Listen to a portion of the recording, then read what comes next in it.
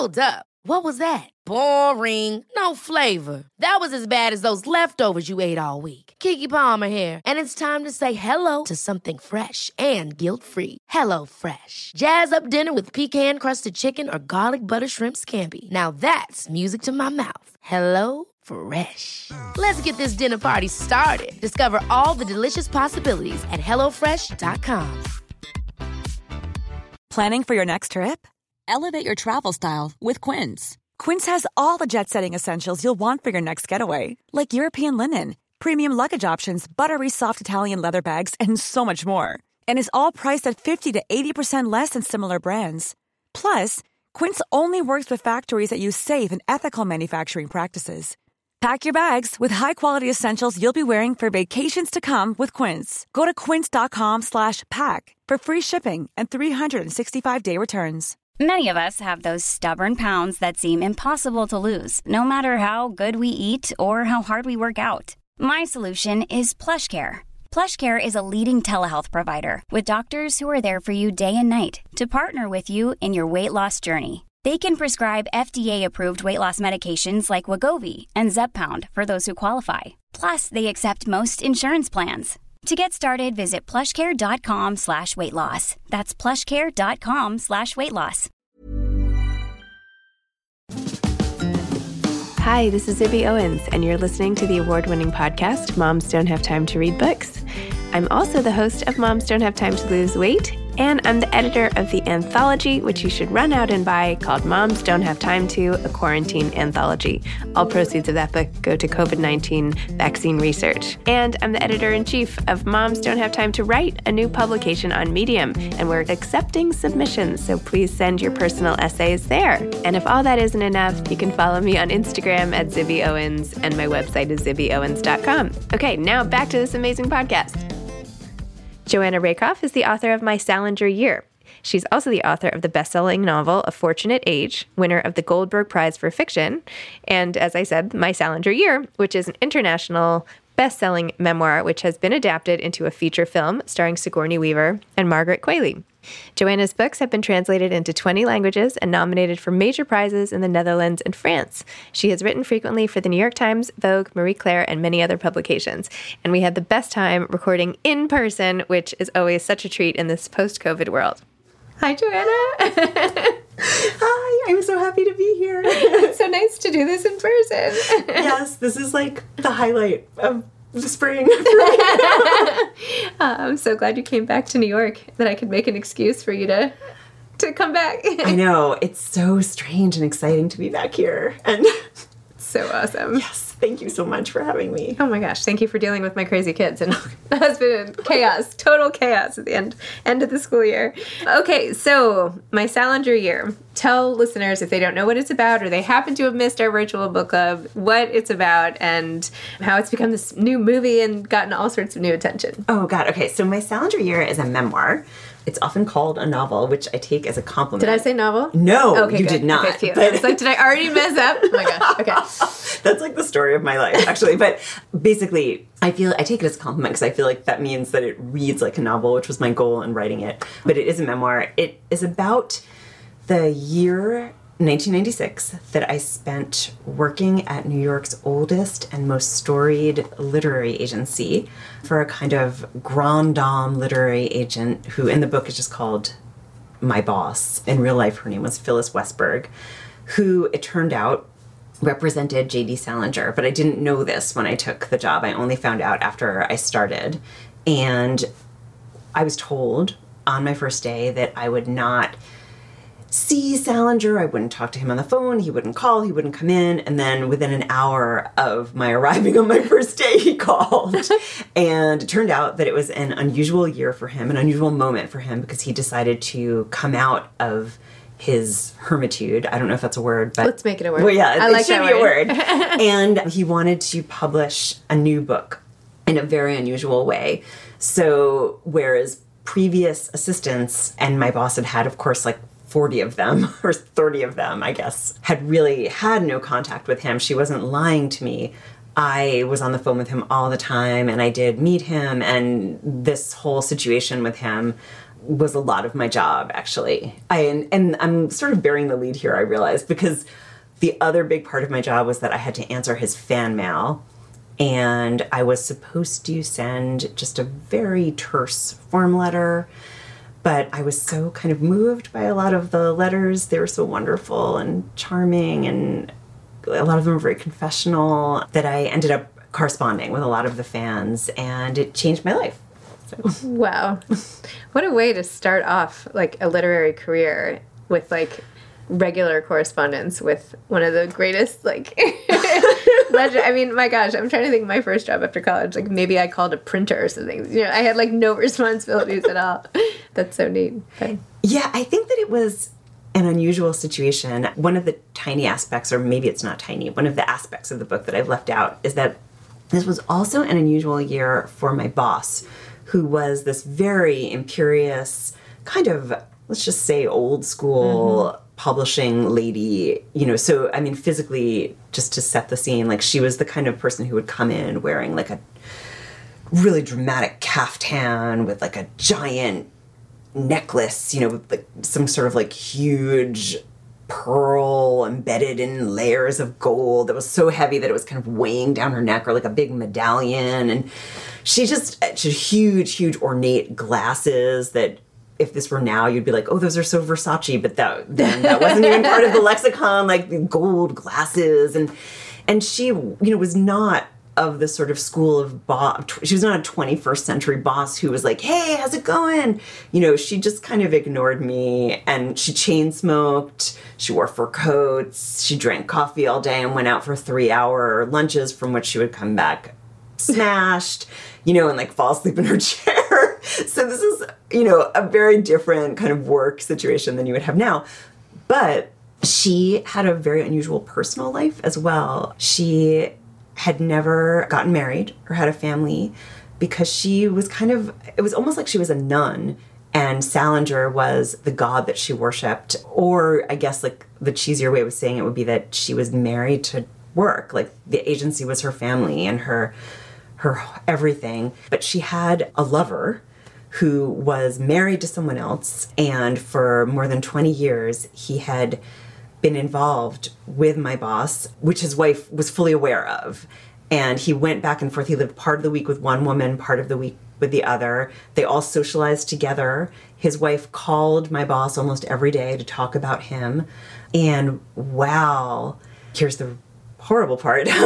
While I worked for her, he committed suicide basically in front of her. Ugh. And so still, even all these years later, talking about it now, I feel like I'm going to cry talking about it. And I found out afterwards that he was severely bipolar, and he required constant care. He had been an actor in his youth, but had actually stopped working because of his mental health issues.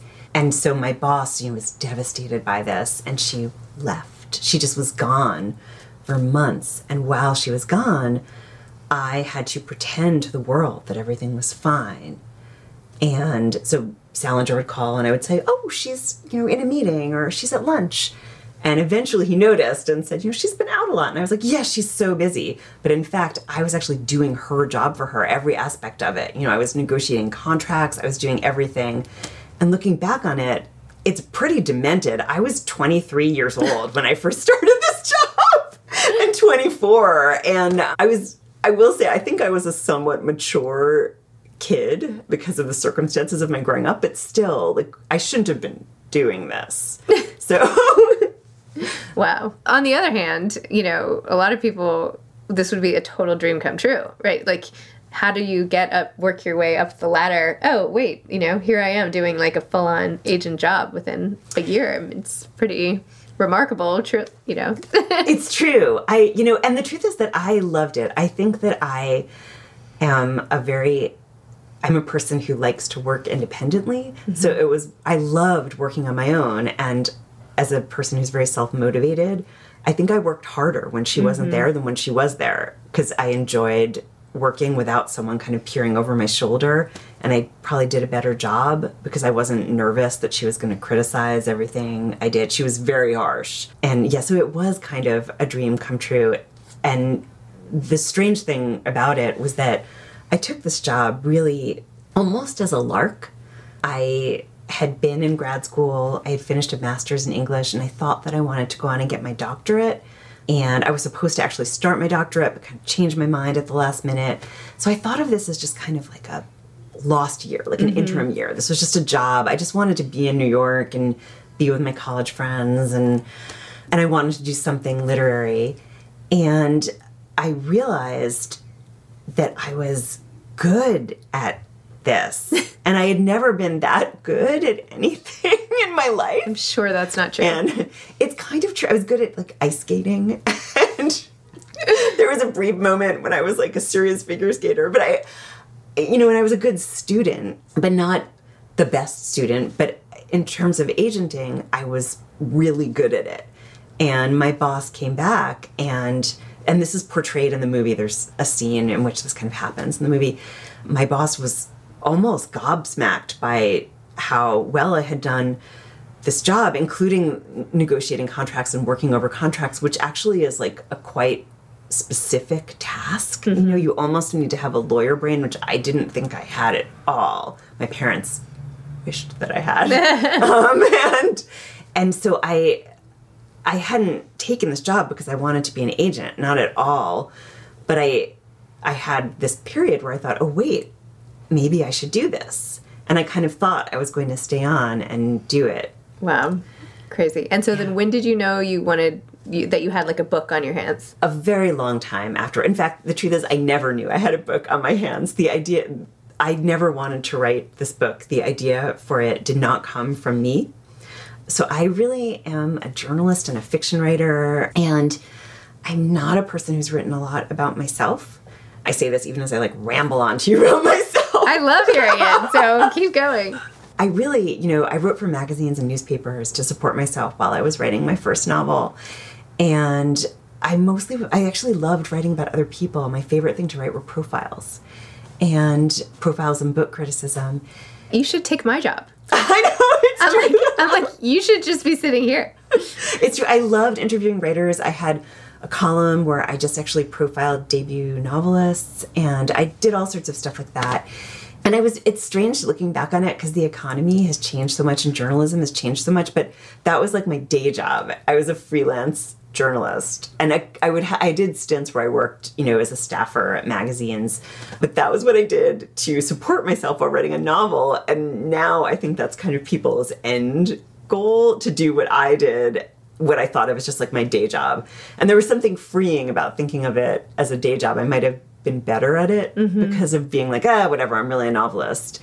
So during this period when I was freelancing, I was in a pitch meeting at a magazine, and I was pitching all of these reported pieces. And then at the last second, just out of nowhere, out came, or I could write a personal essay about answering Salinger's fan mail.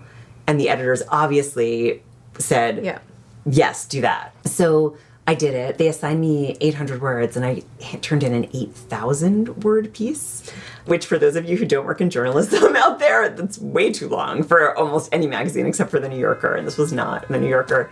And so it ran, and it got a lot of attention, and I was asked to write a book by many editors, and I was approached by agents, and I thought this seemed crazy. Like, who would want a book about me at age 23, 24? I thought, a memoir is like a great person looking back on their life. This was still in the early aughts, and memoirs have really changed since then. Wild had not come out yet. Right. This was a different era. So anyway, years went by. I published my novel. Salinger passed away, and I was sort of known as this person who had answered Salinger's fan mail. So I was asked to write other pieces and be on the radio, and I did all that. And then the BBC asked me to do a radio documentary about answering Salinger's fan mail, so I did that. And an editor saw the script for it and asked me to turn it into a book. And so I would say this was the end of 2010 by this point. So it was 14 years after I had done all this. And I actually said no at first. And I said no for a long time. And eventually that editor had a meeting with my agent, and my agent had been radically opposed to my doing this book. She was like, you don't want to be known as the Salinger girl, and people are going to think that you're capitalizing on your Salinger connection. And that seemed fair to me. Definitely. I felt like, okay, this is not terrible advice. But so she met with this editor, and he convinced her, and she got out of the meeting and called me and said, I think he's right. I think you should do it. And I was like, I don't think so. And she said, just try to write the first 20 pages. And I did, and that became the proposal, and that became the book. And it's still the first 20, like the 20 pages of the book are exactly what I wrote then. So it was amazing. A strange inception of a book, I think. And now, all this time later, now it's a movie. Now it's a movie, exactly. Crazy. Yes, yes. So what was it like the first time you watched the movie? And I know you've been involved in a lot with the writing and all of that. Executive producer and all of that stuff. But watching it is still a really strange experience. You're seeing yourself. I think it's different than seeing a novel or a short story portrayed on film because you're watching movie stars play you and people you know. So I watched it for the first time, and I should actually back up and say I had seen various cuts of it along the way, just on my laptop.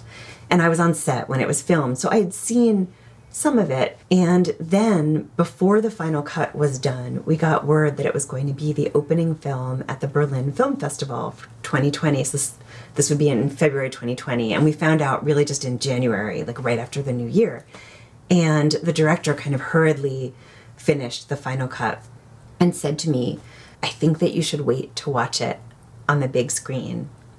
And I trust him, and he's a very sort of, I don't know, how would you describe him? He's a person who really believes in film. Like, he's truly an auteur, and the film is really visually beautiful. The people who were involved in the way the film looked are truly kind of geniuses and visionaries.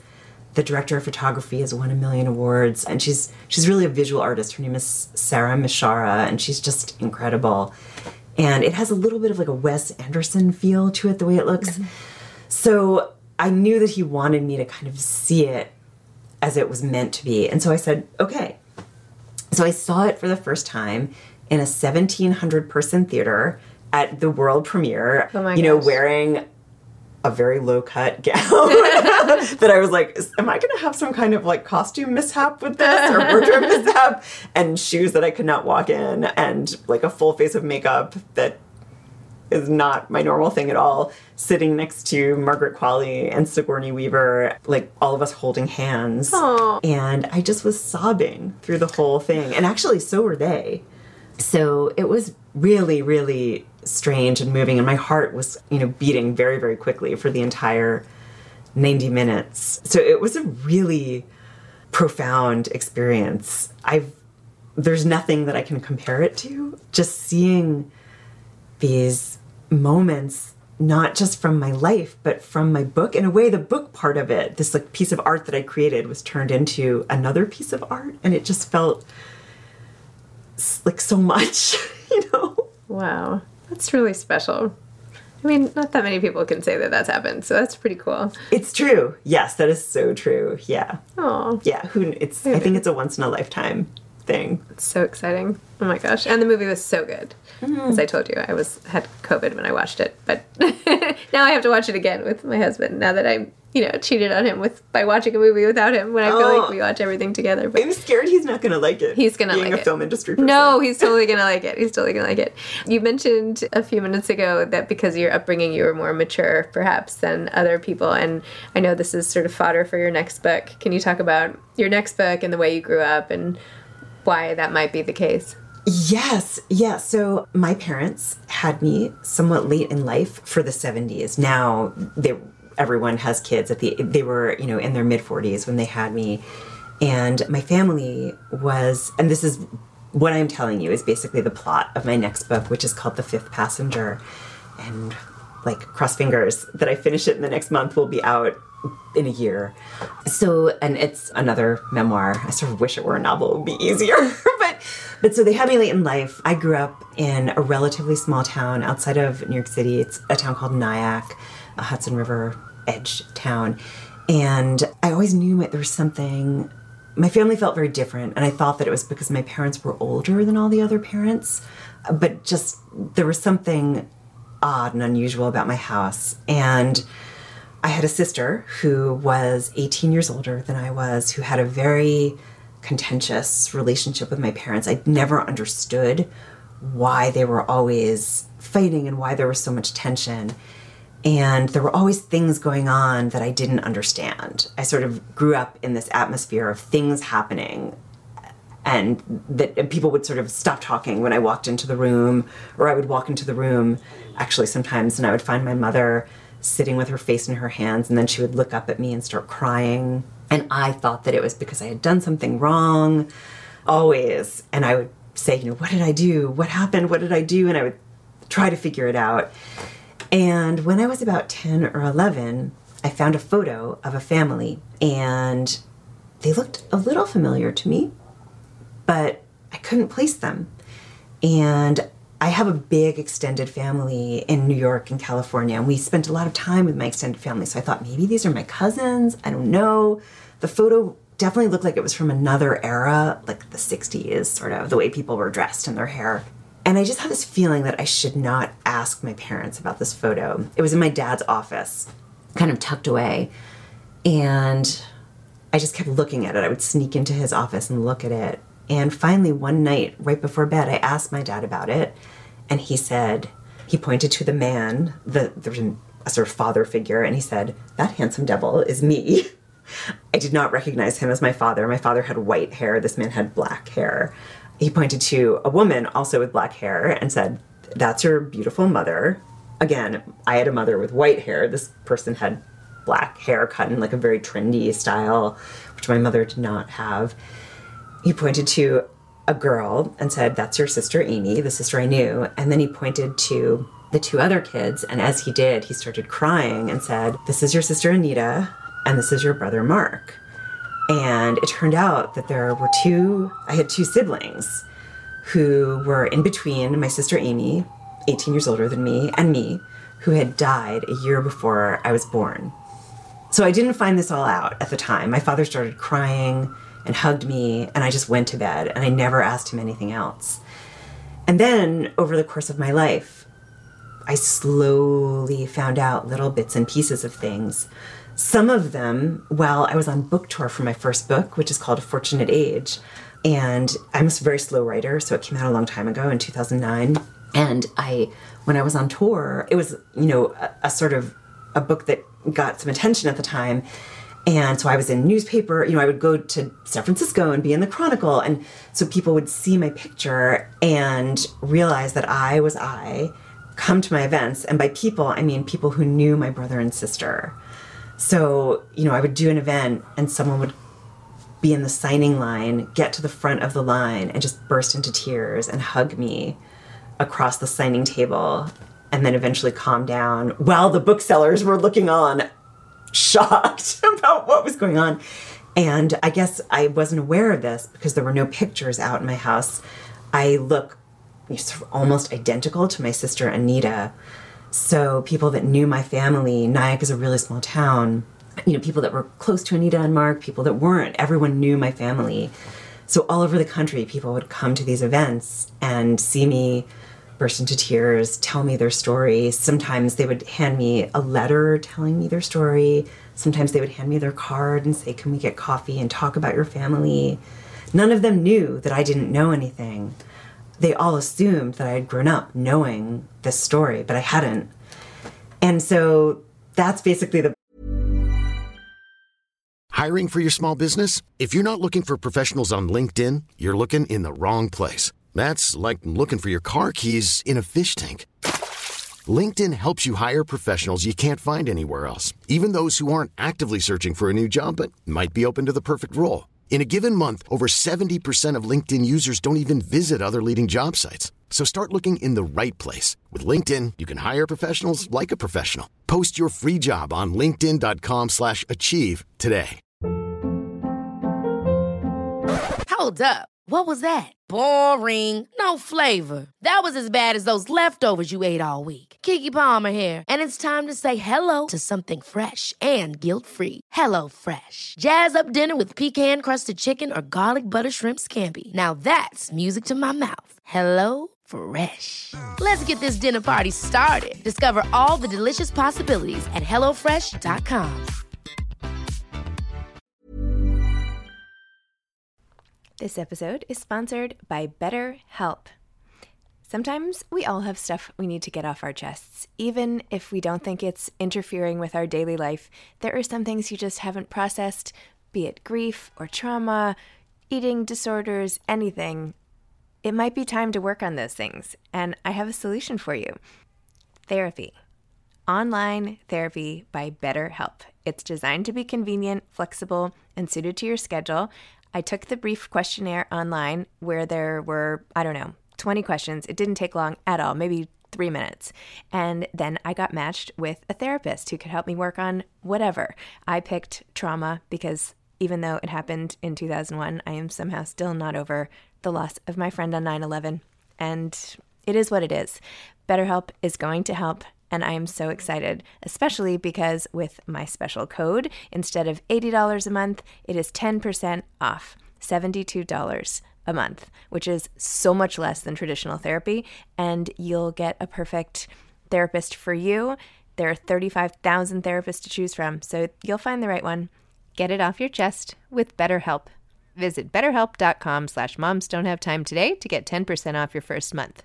That's BetterHelp, HELP.com/momsdon'thavetime. Book. And so I guess really I'm not even answering your question, but the reason I sort of was maybe a bit more mature than your average 23, 24-year-old is because my parents kind of treated me like I was a companion rather than a child.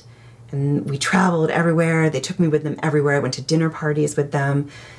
And I now know that it was because they just were afraid to leave me alone. It turned out that my brother and sister had died in a car accident while they were on vacation. They had left the 3 kids and gone on vacation without them, and there was a car accident. And so they just never wanted to leave me. So I sort of was raised almost like their kind of little friend. You know, they talked to me like I was a little adult. And so, yeah. And your mother now has Alzheimer's? Yes. And is your father still alive? No, my father died a long time ago, more than 10 years ago. Yeah, my mother, we believe, has Alzheimer's. She has dementia. It's pretty advanced at this point, though she has a lot of moments of lucidity. And by the time before your father died, did you guys come to some sort of peace and understanding of what happened?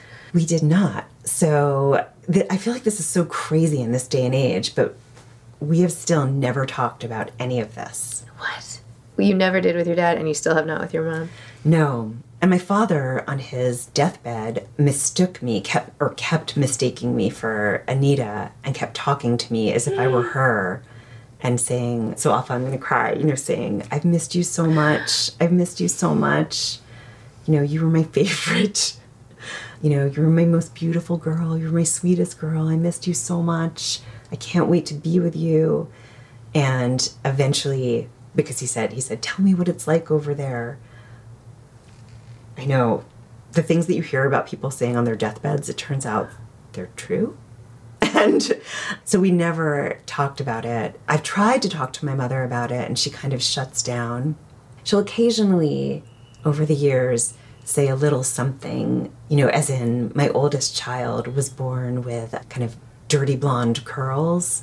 And my mother said, oh, I always wanted a blonde child, and then there was this long silence. And she said, I had a blonde child, meaning my sister, Anita. And she was like, but, I lost her. And, oh, well, that's that. Nothing can be done. Oh, my gosh. I know. Wow. Well, first of all, I can't wait to read that book. But second of all, I am so, I feel like I want to say I'm so sorry. Well, first of all, I'm sorry. First of all, second of all, third of all. I'm so sorry for the loss that your parents went through and the fact that they couldn't even talk about it, and the fact that you went through this childhood of secrecy and not really knowing everything. And yet you're so you present in such a, like, you're so happy and, like, joyful and, like, warm and bubbly as a person, you know? I mean, you wonder sometimes, do people's personalities come out of these sort of traumas because of them, in spite of them, you know, unrelated? I don't know. I know. I think about that all the time, actually. I recently read this book that you may have read called The Body Keeps the Score. No. It's so good. Okay, you have to read it. Okay, I'll read it. I actually feel like it was an Oprah pick. It came out a while ago. Like, I want to say, I mean, by a while, I mean maybe like 5 years ago. Okay. And it's basically about trauma and how trauma lives in the body. And it's written by this man. I think his name is Beryl Vanderkook. And anyway, it's just so fascinating. And he's sort of the preeminent trauma researcher. And he's worked with all the other preeminent trauma researchers. And it just is so interesting because this is one of the things that he investigates, as in, like, why do some people go through incredibly traumatic experiences and come out essentially unscathed or even stronger for it, whereas other people, their lives are destroyed. And I will say, you know, my sister's life was really kind of destroyed by these events. You know, she was driving the car in which... She was driving the car? Yes. And one of the things that I've tried to suss out because this book involved years of research, and I've just tried to figure out, was her life destroyed by the fact that she had to keep a secret, that she was told, you know, you can never talk about this. We're just going to put this behind us. Or was her life destroyed by the fact that she has this residual guilt about this accident?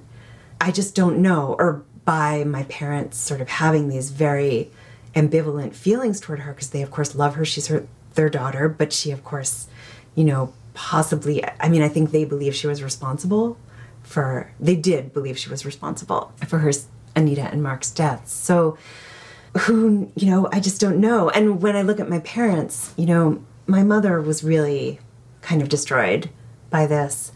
But my father, who has a very different personality, was a very happy person. And he really did weather it really, really well.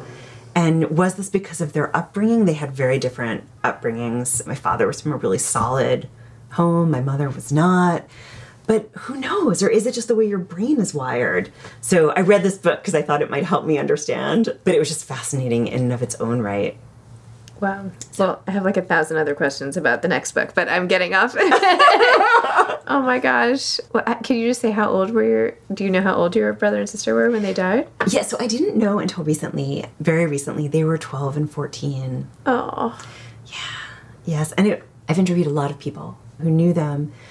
And it was so interesting just to hear about their lives, to be honest. I had been trying so hard to unravel the story surrounding their deaths, but then to hear about what they were like as people was so fascinating. Because some people will say to me, oh, they were so young, you know, and almost as if like, well, it wasn't that big a deal, you know, but they were fully formed people who did all sorts of fascinating and amazing things. I'll tell you one tiny, tiny story, which is that, so Nyack is a town, a lot of people in the New York area are familiar with it because it's actually a pretty popular place to live now, and a lot of people in the entertainment industry and the arts live there. It's always been a kind of countercultural and liberal enclave, but it also is a kind of old money, like original New Yorker, you know, like original New York Dutch families sort of enclave. And there's a country club there called, and you will understand just how old New York this is. So it's just called the Field Club. And in my childhood and prior to that, Jews and blacks could not join. And my family lived in a pretty affluent neighborhood in Nyack on a street called Broadway. And on one side of Broadway, the side that faced the river, there are just all these beautiful mansions. Actually, the writer Norman Rush lives in one of them. It's beautiful. And across the street from us was an old Nyack family that were actually half Jewish, half black. And my brother's best friend was the older son in the family.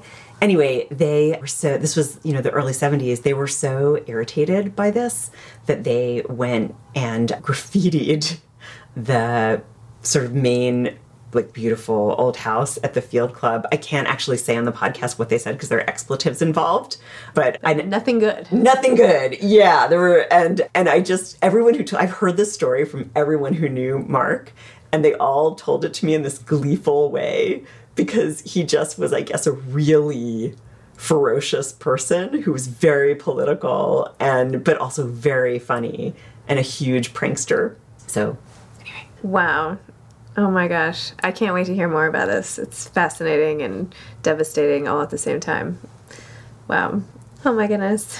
Okay. Well, It's definitely a hard thing to talk about. No, the story. It's not. It's just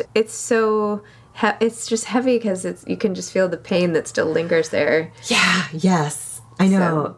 Yeah. I talk about this in the book. It's one of those things where, for my whole life, people would say, do you have siblings? And I would say, oh, I have an older sister. And they would say, oh, how much older? I'd say, she's much older. How much older? 18 years older. Oh, so you must have been an accident. And in fact, I was the most planned child there was. My parents had me after losing these two children on purpose. And I would think, like, what do I say? Do I explain? And I would just sort of laugh. And because I knew that if I said, well, there were two kids in between us and they died, then people would be like, oh. And so, yeah. So I just never talked about it ever. Oh, well, I bet in some part it's really like therapeutic or to just have it all out, right? No? Not yet. Not yet. But maybe that will come. Let's hope. All right, we'll keep working on the book and let's see how you feel when you turn it in. Exactly. Oh my gosh. Well, I feel like just having the secret yourself free, like that, I don't know. I just think it's gonna. I think you're right. It can't. Well, maybe not. Maybe it'll be terrible. I know. We'll find out. Keep me posted. Okay, so any advice to aspiring authors? That's such a better question. Okay. Or not that the other question. Okay, But you sorry. know Okay, I'll try and do better. No, that's an easier question. Yes, and this is so funny. I was just asked this the other day by the director of my mom's nursing home. He was like, I want to write a novel. What advice do you have for me? I was like, well, Shimmy, here's my advice for you. I guess I have three major, like, very simple pieces of advice. One is to just not really think about publishing. You hear so much, like, I get so many DMs from people saying, so what advice do you have about finding an agent? And they haven't even written anything yet. And they have an idea for a book and they think they have to get an agent. And that is not going to create a good book. You just really have to write the book. And there are people that tell you, you have to write every day and all of that. And I feel like those rules don't apply to everyone. Like, I don't write every day. I have 3 kids and, like, the month of June is the worst month for me. I can't work through all of June or the first 2 weeks of September because I'm just consumed with school stuff or whatever. Like, I can't work from Thanksgiving through New Year's. Yeah, I was going to say, what about December? Yes, December is the worst. Yeah, there are these periods where I just can't work or things happen. Yeah. And anyone who says these prescriptive things is just wrong. You have to find your own rhythm as a writer, but you do have to find that rhythm. And, like, for me, I know that to have a good writing day, I need to get a full night of sleep and I need to wake up before everyone else and have my mind be clear. And this was true even before I had kids. Even when I lived alone, I had to wake up right away and not do anything else, not, look at my phone, not check email, not even read. I had to just wake up. Maybe I could take a walk or go running, even though I hate running, but it's good for figuring out your thoughts. So I'd say, like, really the most important thing, this is so dorky, but is to write. And then the other thing I would say, and just not think about publishing, because it's just, you just can't. It just is pointless and it's self-sabotaging. And I'd also say you, of course, have to read. I cannot tell you how often people write to me or talk to me and say, how do you read so much? Everyone must say this to you. How do you read so much? How do you have time to read? And for me, I feel like I would go crazy if I didn't read all the time. It's just, yeah, I just do. It's not like it's like on my to-do list. It's just part of who I am. And so I do sometimes read, 5 books in a week, and that's just how I am. So you don't have to do that. Like, some people are slower readers than others. But if you're going to write a great book or a great essay or anything, you have to be reading all the time. You just do. Like, you're not going to write a good book if you don't have time to read. Like, that doesn't make any sense, you know? So... Uh-oh. For the people listening. Sorry, you guys. You need to put down your phone and read. I mean, I would definitely say, like, put a lot of controls on your phone. Like, use Freedom. I use a lockbox. I lock my phone away. Wow. Yeah, sometimes for days at a time. Good for you.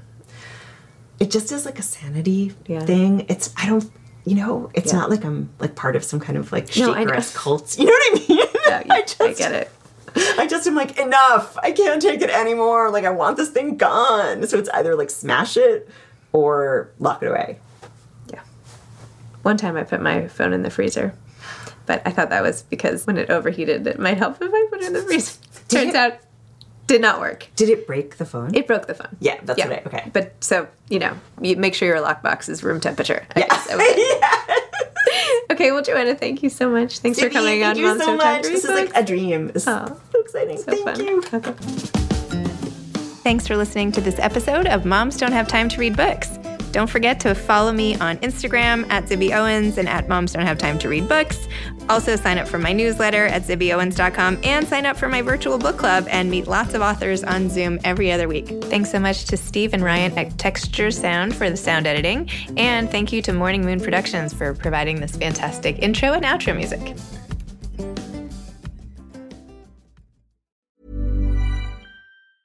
Ever catch yourself eating the same flavorless dinner 3 days in a row? Dreaming of something better? Well, HelloFresh is your guilt-free dream come true, baby. It's me, Keke Palmer. Let's wake up those taste buds with hot, juicy pecan-crusted chicken or garlic butter shrimp scampi. HelloFresh. Stop dreaming of all the delicious possibilities and dig in at HelloFresh.com. Let's get this dinner party started.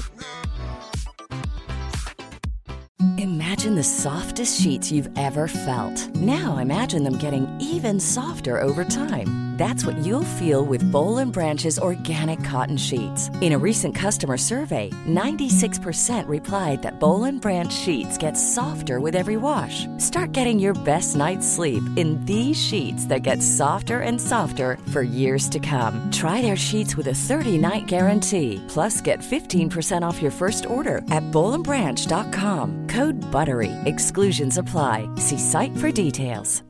Hi, I'm Daniel, founder of Pretty Litter. Cats and cat owners deserve better than any old-fashioned litter. That's why I teamed up with scientists and veterinarians to create Pretty Litter. Its innovative crystal formula has superior odor control and weighs up to 80% less than clay litter. Pretty Litter even monitors health by changing colors to help detect early signs of potential illness. It's the world's smartest kitty litter. Go to prettylitter.com and use code ACAST for 20% off your first order and a free cat toy. Terms and conditions apply. See site for details.